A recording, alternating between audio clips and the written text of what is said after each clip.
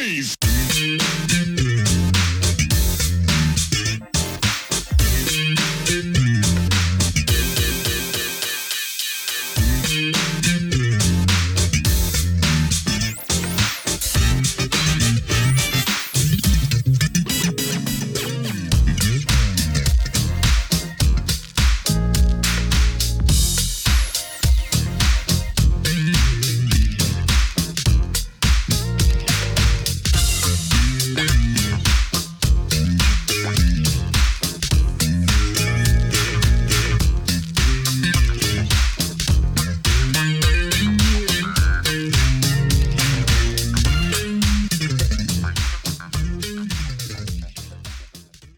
Welcome back to the next part of this Truth and Rhythm episode. Be sure to subscribe to this channel. If you've already done so, please share it with friends. Also become a member by joining Truth and Rhythm on Patreon, or consider donating at funkinstuff.net. Thank you so much for your interest and support. Enjoy. What was the live show like though for the band? You know, if I had seen Platypus in 1979, 1980, what would it have been like? It was high energy. You know, we went from being a group that did choreography and stepping and stuff to just grooving on stage how you wanted to groove to the music that we was playing. And that, it was high energy though. And, you know, people enjoyed what we did, you know, but it was high energy and everybody would just groove. And that was one of the things that was different with white acts as opposed to black acts. Blacks acts had more of a rehearsed approach to their show, where white acts, they just got on stage and grooved to the music, and everybody, whatever your groove was, that was okay, because that's where you was at, and over in the corner, somebody might be grooving differently. So that's what Platypus adopted, you know, as our approach to being on stage. So it created a high energy thing, and it went over well. Okay. Yeah. So what transpired to the second record? You know, what changed about the approach and the process, and, you know, what was that experience like? Well, you know, Art Stewart, who I had worked with many times based on, he was one of the engineers at Motown Records. And with me doing a lot of background vocals and what have you with Hal Davis, I came to befriend Art Stewart way before he produced Platypus, the second album, Cherry.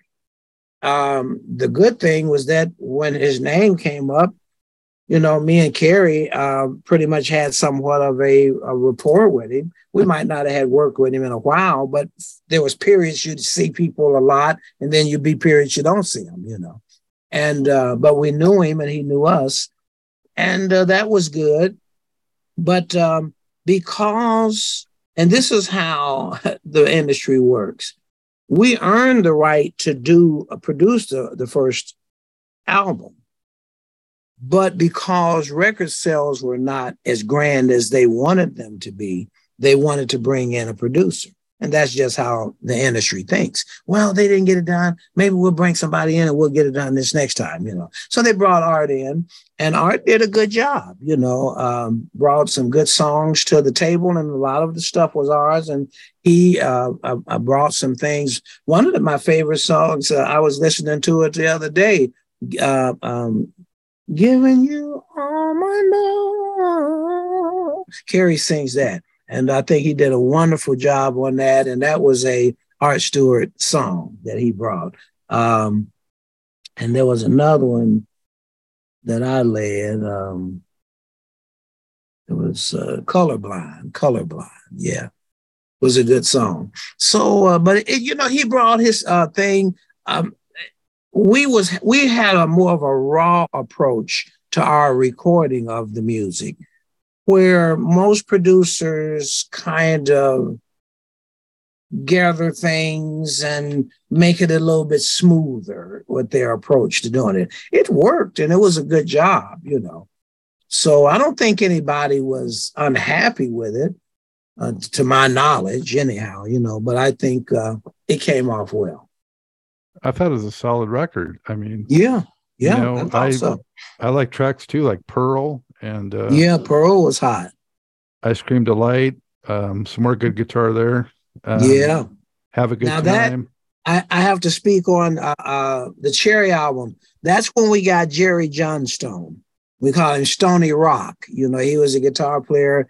He was probably about, if he wasn't right out of high school, he was at least a year to two out of high school at when Larry passed. And Curdy and Jones had jammed with him, and they immediately thought he would be a great, because he was very close to where Larry was in his playing, his style. And Jerry came in and did a fantastic job, as you can hear in his guitar work on Cherry. He got in there as a young guy, but you could see he was many years ahead in playing guitar. What was the process like in the studio? Did the music get laid down first and then the vocals put on top, or did you guys kind of do it together? Generally, now I don't know how they're doing it this day, but I'm still old school when I do tracks. You lay your basic tracks down first, and then you start your overdubbing, whether that's instruments or whether that's vocals. But you get your bass track, laid to where you're happy with it. It's got the right feel, it's got the right groove, and then you start to build on it from there. And build on it, I mean overdubs, whatever that might be. And then in most cases, you might put a dummy vocal down, but to help the band know where they're at. But the vocals really you don't start really getting into vocals till all the music is laid, overdubs and everything. You had Earth, Wind, and Fire's sax player guest on there too, on that one, Don Myrick. Yes. Well, this probably on that particular, that would have been an Art Stewart thing, since he was producing the track. He brought in some people. And like I said, I like it. I still like listening to it, from time to time. And Appreciate Your Love was a song that me, Dana, and Weatherspoon wrote. And Dana had always led it, but Art, I believe he liked it. He wanted to do it. So with the high notes and everything, that was a song that I ended up singing. When I only used to sing one part of it, Dana did a great job of singing it, but he wasn't with us anymore. So I ended up getting drafted to do it, and it came out great. Who are some of your biggest influences singing wise, would you say? Well, growing up, it started with, the Temptations was the Temptations was the end all of all singing in groups, and then you had the Impressions. They were great harmonies. Intruders, Smokey, the Delphonics, Tempries. But see, that was the early. Now, and here's what's interesting. I was in church choir, and a lot of Blacks like to say that they got their beginning, and it played its part. But where my real training came was high school choir at Roth High School. And what was great about it, it broadened my appeal for music. We sang songs that most Blacks wouldn't even pay attention to. Matchmaker, matchmaker, make me a match. Find me a... I mean, I wouldn't have been listening to that normally, but when we sang it, I said, that's nice. Then we had the good harmonies to it. Tonight, won't be just... I would not have been introduced to that had I not been in the choir. And so that helped broaden. So, and I'm saying that to start talking about Chicago, the band, the harmonies that they had, the musicianship. It introduced me to Doobie Brothers. harmonies, which maybe had I not been in a high school choir learning other things to broaden my appeal for music, who knows? Maybe I would have liked it anyhow, maybe I wouldn't. Yes, John Anderson, always loved his vocal, and the harmonies was just, I love their harmonies, So all of those influences, became, as I grew, became more of a part of me, And of course, at Fifth Dimension, I was a big fan of theirs. I love Crosby, Stills, Nash and Young. Their harmonies was through the roof, So it was a lot of things that influenced me, and association. Mamas and the Papas.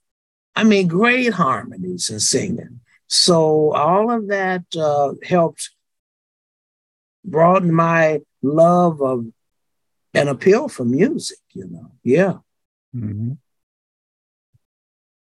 What did you get exposed to at Casablanca, at the time? Did you cross paths ever with, George Clinton or that side of things, or with anyone from, the Donna Summer Camp or any of the other acts that they had? I don't remember having any. Now that's I'm talking about me. I can't speak for Curdy or Carey or Jones. They might have been at the company, but I never did recall crossing paths with any of the other major artists there, So in answer to your question, I don't remember meeting anyone. No. Did they ever try to, or it sounds like they did not, but I would think maybe they would try to put you guys, opening maybe for shows for one of the other Casablanca acts or something like that. That didn't happen. I think that would have happened had the group had gotten a decent, sizable response to the record and the music. They do those kind of things to help pump it up, once it gets, kind of gets going. But no, that never, to my knowledge, we never had that talk. Now, at the time we was at Casablanca, Mark Gordon was managing us, him and Al Biaggi. And if you remember Mark Gordon, he was the manager for the Fifth Dimension. And he was married to Florence LaRue in the Fifth Dimension. So he was managing us. I can't say that wasn't discussed with them in the company. But to my knowledge, I don't know of anything like that happening. Did you have any sense of some of the sort of excesses that were going on at Casablanca at the time with Neil Bogart and all that stuff? Now they have this movie coming out later this year, Spinning Gold, that's about, the whole Casablanca Records empire and how it came tumbling down, that whole thing. Well, actually, I'm going to tell you, when we came to Casablanca, Neil Bogart was probably headed out because he wasn't that much longer, because Bruce Byrd, who signed us, ended up being the top man at Casablanca while we were there. And he moved on up to the top. So I'm going to say, and that wasn't known to the public, but when you see things happen later, you can kind of figure, well, when we come in, he probably was already looking to leave, So the company had been built. I don't know if there was some other politics going on there or not, but what's interesting about what you said about Casablanca, Christian Wycane. Oh yeah, I see that name here, Christian John Wycane. It says there. You go. That's the gentleman. He was a major a fan of Platypus. He was doing an article on Casablanca, and he was doing, Donna Summer, Kiss, but he also decided he wanted to see what other groups was there that wasn't as big but was part of the label. And this was his story as he shared with me. And he saw Platypus, the name, and did some looking into the music. Fell in love with Dancing in the Moonlight. Absolutely fell in love with it. and he wanted to know more about the group. So he ended up doing a whole interview piece on all of us in the group. He called people and talked to them on the phones and then he did a whole thing. It's called Pop Matters. It's online and you probably can go look it up. And he did the whole thing about Platypus. So when you mentioned that about what you were saying about the Platypus, that's, the Casablanca thing, it made me think of him. And he did that. And then from him listening to more music and Love and Dancing in the Moonlight, he was already writing notes for CDs for Big Break Records in England for many. And he went to them and said, this music needs to be released again like these others. And lo and behold, they listened to him. And as they say, the rest is history. It got released. And that was really a wonderful thing to happen, a blessing, because it just gave the music a chance to get back out. And for other people who were fans of Platypus or never heard of us and wanted to just check it out, it gave them that opportunity to do that. So kudos to Christian for, and my joke is for showing that he's got great taste. You know, it's a joke I use on stage with the group I sing with, the Motown Sounds of Touch.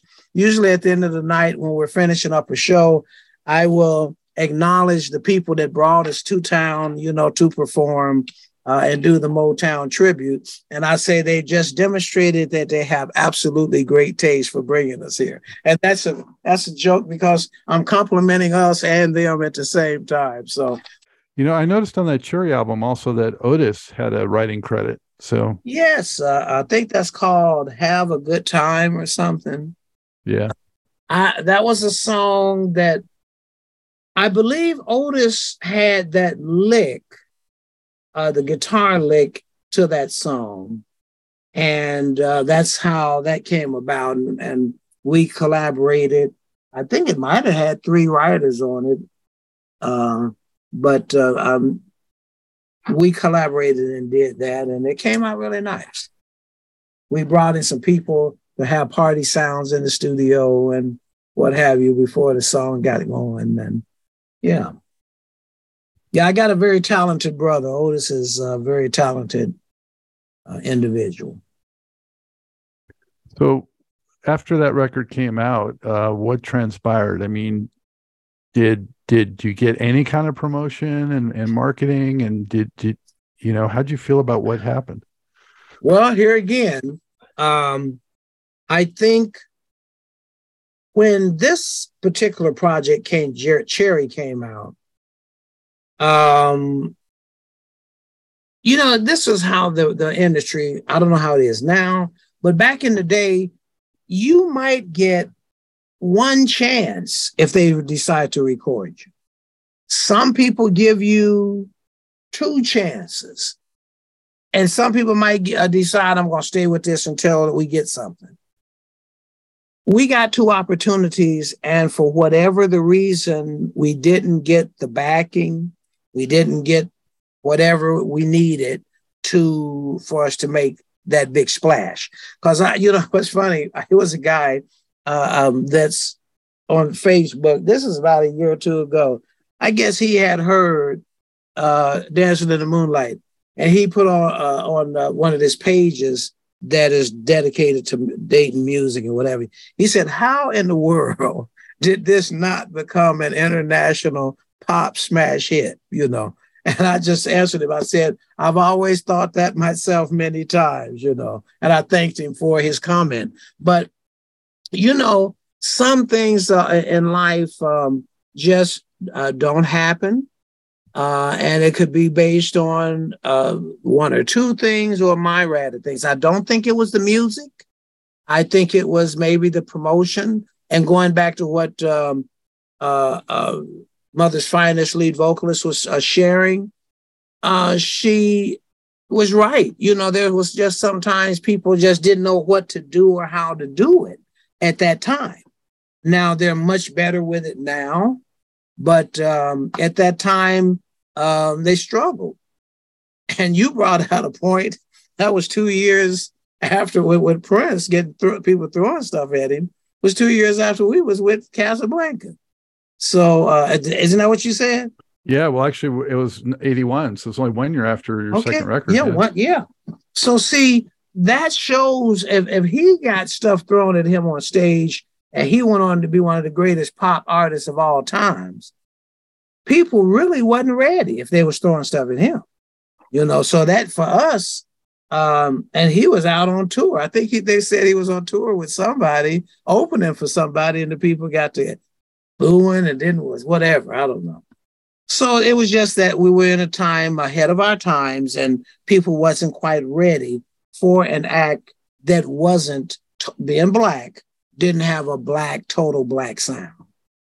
Yeah. Well, there was also tremendous disco backlash by 1980, right around there. And, a lot of the black acts were, just even unheard, oh, it's disco. We're anti-disco now. Right. So, yeah. Well, I can tell you a story, a short story. I told you earlier, we used to play Yes Roundabout. We did Siberian Couture, but Roundabout, we used to play a lot of dates that were for whites. And I'm going to tell you something. They expected to hear Kool and the Gang or James Brown or something. But when we would play Roundabout, and not just play it, we got it done. Larry was magnificent with Steve Howe's guitar work. And he even would improvise. He would knew it so well, he could kind of throw in some of what he wanted to do. Whenever we played for white audiences, Scott, they just loved us because they didn't expect that. And not only when you do it, I give you another example. That's like our average white band. Blacks could appreciate them because they was getting it done. They not only didn't think you was black, we didn't think you were white, but you got the job done. And they could really appreciate that. And I think that's how we were appreciated from when people would hear us do Roundabout, So that's the surprise that our audience would get when we would do that. And that was the surprise in our sound that the promotional people, I think, had to struggle with trying to get radio airplay. That Cherry album cover, a little bit Touch of Ohio Players kind of. And that cover too, what's funny? We had nothing to do with that album cover. We had everything to do with the first one and nothing to do with the second one. And I think once they found out we were from Dayton, Ohio, and knew that in the Ohio Players, and you want to play on that. You want to use it to whatever it's worth, So, but nice looking girl. I never met her, never saw her or anything, So they got a good, nice looking young lady, but. Yeah, that's got, as they say, is pretty Ohio playerish. How did you and the guys take the news of getting dropped? Well, whenever you get fired, whether it's at Casablanca or at Kroger, I don't know if people receive it too well, but life goes on, and the music that was just released by Super Disco Edits. That was a byproduct after we left Casablanca. We cut some new stuff to get a deal, which it didn't happen, but that was music that was recorded after we left Casablanca. Okay, so yeah, that just came out last year, right? In the yes, fall. October. Yes. Yeah. Just released it in October, and from what I understand, it's been received pretty good. So that's I Like Your Lovin', and I Never Knew Love Could Feel This Way. Right. Yeah. And Like Your Lovin' was inspired by Lloyd Jones, and everybody's credited as writers. And I Never Knew Love, Dana Myers, Belinda Liscombe, and Jeffrey Cooper of Midnight Star wrote that. Yeah, another great Dayton act, Midnight Star, and the Calloway family. Yeah. Oh, yeah. Yeah, Midnight Star. I tell you, right in that little area, Ohio and Cincinnati and Dayton, they was because I think some of the deal members are out of Cincinnati, as well. So it just as they say, something was in the water, you know. Yeah. Mm. So how did it come to pass, though, that you finally got those records out and that music out there for people to be able to hear and enjoy? We're talking I Like Your Lovin'. Yeah. What's interesting, the same way that you reached out to me to want to do something on Platypus, that's how this company reached out, wondering if Platypus had any other music that had not been released, And what's interesting about them, they absolutely are not interested in anything but something that hasn't been released. That means if it was a filler for an album, they don't want it. If it was a B-side to another song, they don't want that. They want stuff that's never been released.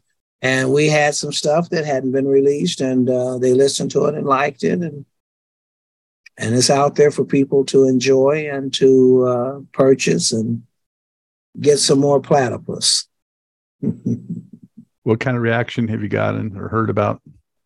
I've only heard good reports on it. They're liking it. And the record company, people are buying it. All of the promotional copies for it got sold out, so whoever their disc jockeys are that get music from them, they ran out of it. So, and they said that it's moving pretty well with the public as well.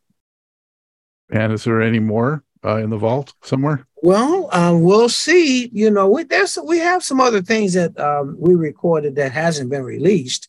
Now, whether those songs will be to someone's liking, like I Like Your Lovin' and I Never Knew Love, that's how you get things released. Somebody have to like it, I tell that people that with booking entertainment, they be saying, Stokes, man, why don't you book something?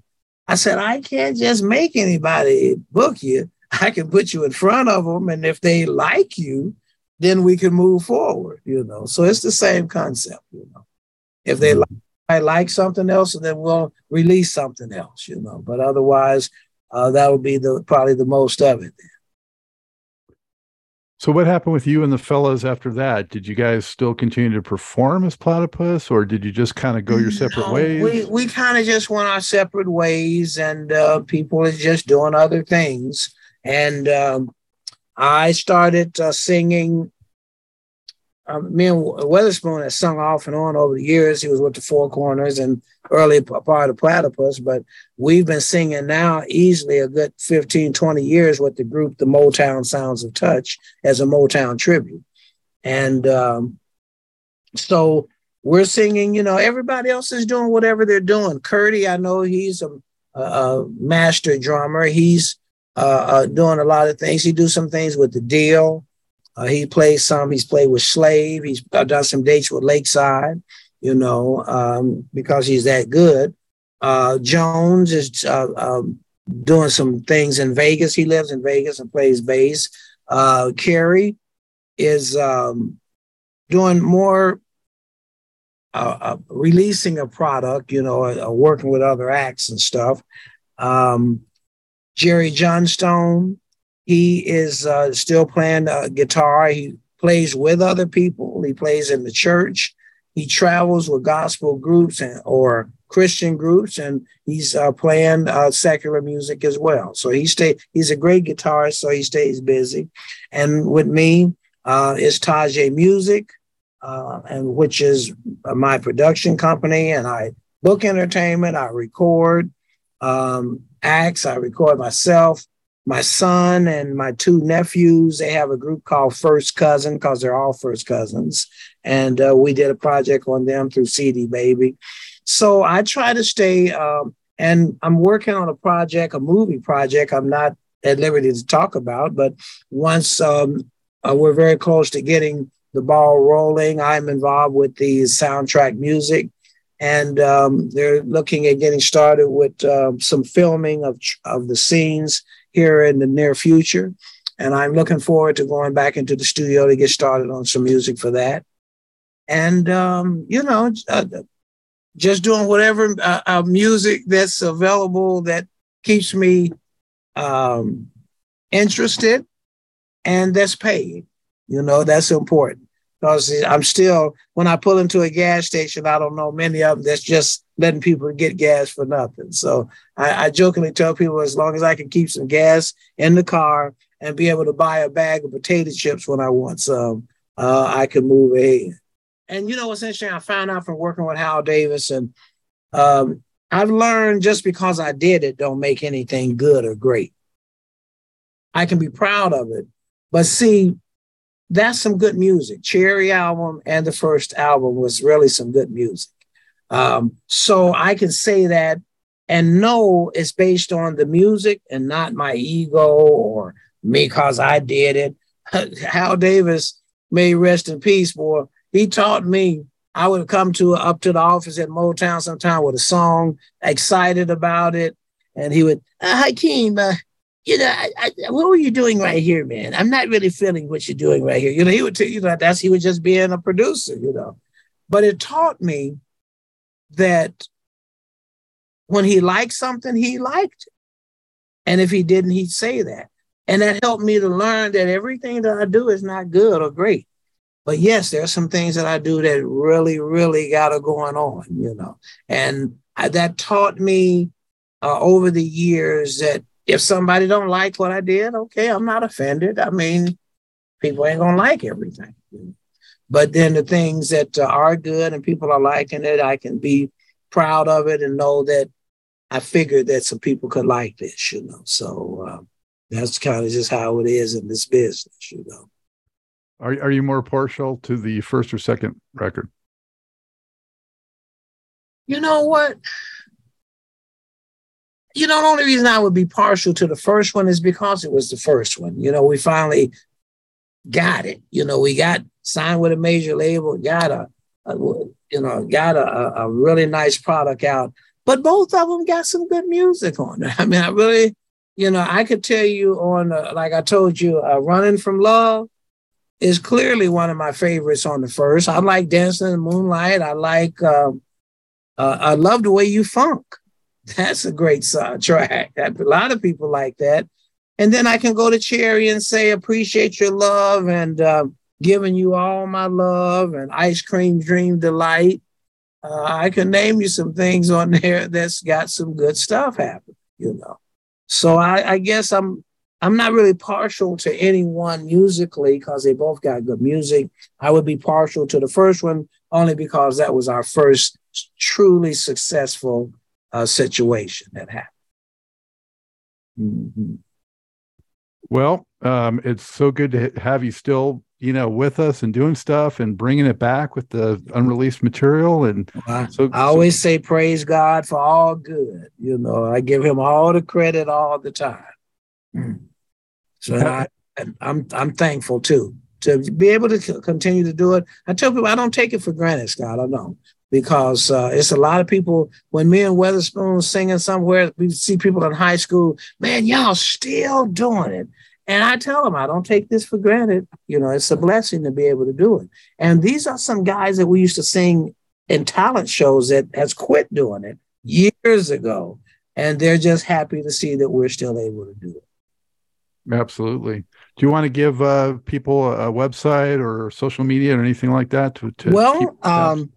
People can go, if they want to check on a Platypus, you can go to Facebook for anybody that wants to know about anything that we're doing. We do post things there.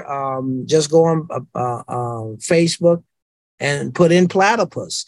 You should put in a music group, Platypus, and it'll come up. Other than that, my business, Tajay Music Entertainment, you can put that in and that'll bring up anything that I'm doing these days. And that's pretty much about it. Yeah. Outstanding. It's been so much fun talking to you. Thank you so much for the stories. Fun. Yeah. Well, it's funny. I tell people all the time, I got stories, man. I got stories. And because, meeting Michael Jackson. I didn't even get into that. Going to his home, being invited over there by Tito, when he was in New York doing The Whiz, So it's just a lot of stories. But here again, those are just a lot of wonderful things that happen. And, so much that I've done. I toured with Heat Wave in Europe for a while. Did a tour with them, England, Holland, Switzerland, and Germany. Johnny Wilder at the time, he had the accident and needed a vocalist, and he called me. He said, Hakim, can you hit the high notes I do on Always and Forever? I said, of course, man. I sing first tenor, So I was hired to tour over in Europe with them, had a great time. And, I've been blessed. I've been blessed to experience a lot of things and to do some things that most people can only dream about and think about. So I'm thankful, and I praise God for every good thing that He's done. And I feel like my best days are ahead of me. There you go. Amen. So wow, heat wave. Well, regretfully, there's not really any folks around still from that group. I've wanted to tell their story also. But I mean, it's really, I had Keith Harrison has been on, and he worked some with them, and Sheldon Reynolds has been on, and he's played some with them. I actually came. I came with them after Keith had been there. Keith was there. Then they got Evan Rogers, and then I came in. I'm here to be the messenger and document whatever I can while we still have great folks like you still with us. Yeah. Well, it's a lot of us still blessed to be around, and talk about the good old days and the so much music that has influenced this generation that we're hearing now, So, yeah, did Platypus get sampled much? If they do, I wouldn't know about it. I haven't heard anything. Now, I'm going to tell you, there's a very close. I've always thought that the Gap Band song borrowed our bass line from Love the Way You Funk. I've always thought that because it's very close. If you, I'm trying to think of. Burn Rubber. It might be Burn Rubber. That the two bass lines is very, very close. And we had Out Love the Way You Funk before that. And I know I used to. In fact, Don Alexander and Lonnie Simmons, they were all friends and back in the day in Los Angeles because they had total experience. At the time, they had the Gap Band, and they used to come through Dayton in the early days. And, we all would give our CDs, pass them out, our records, just sharing what we're doing. And hope people can say, hey, what you did is great. And I feel, it's not a big deal. I'm just saying that it reminds me of what we did. I'm not saying anybody stole anything or anything like that. There's a lot of things that people do. And there was I think it was one of the Beatles songs. She's so fine, doodle-lang. I think they went to court. My Sweet Lord. It was a George Harrison. My Sweet Lord. Yeah. They were saying that he got that from them, and it ended up they didn't charge him with that because first of all, when I first heard it, I said, I think that some chords can just be similar and people do things because when you think of the Beatles, they were some of the most creative guys to come along in such a long time. That if it sounds like, I doubt if they were still in anything because they was just that creative, and they was coming up with stuff all the time. So I'm just saying, that it's a compliment if they did hear it and decided they wanted to borrow it.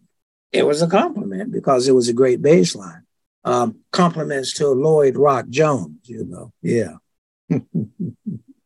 Well, I appreciate you for having me, for thinking about us, and God bless you for it. And who knows? Somebody may see this and say, hey, let me go and look up some of that music and see if I can buy something. Absolutely. Yeah. Keep it out there.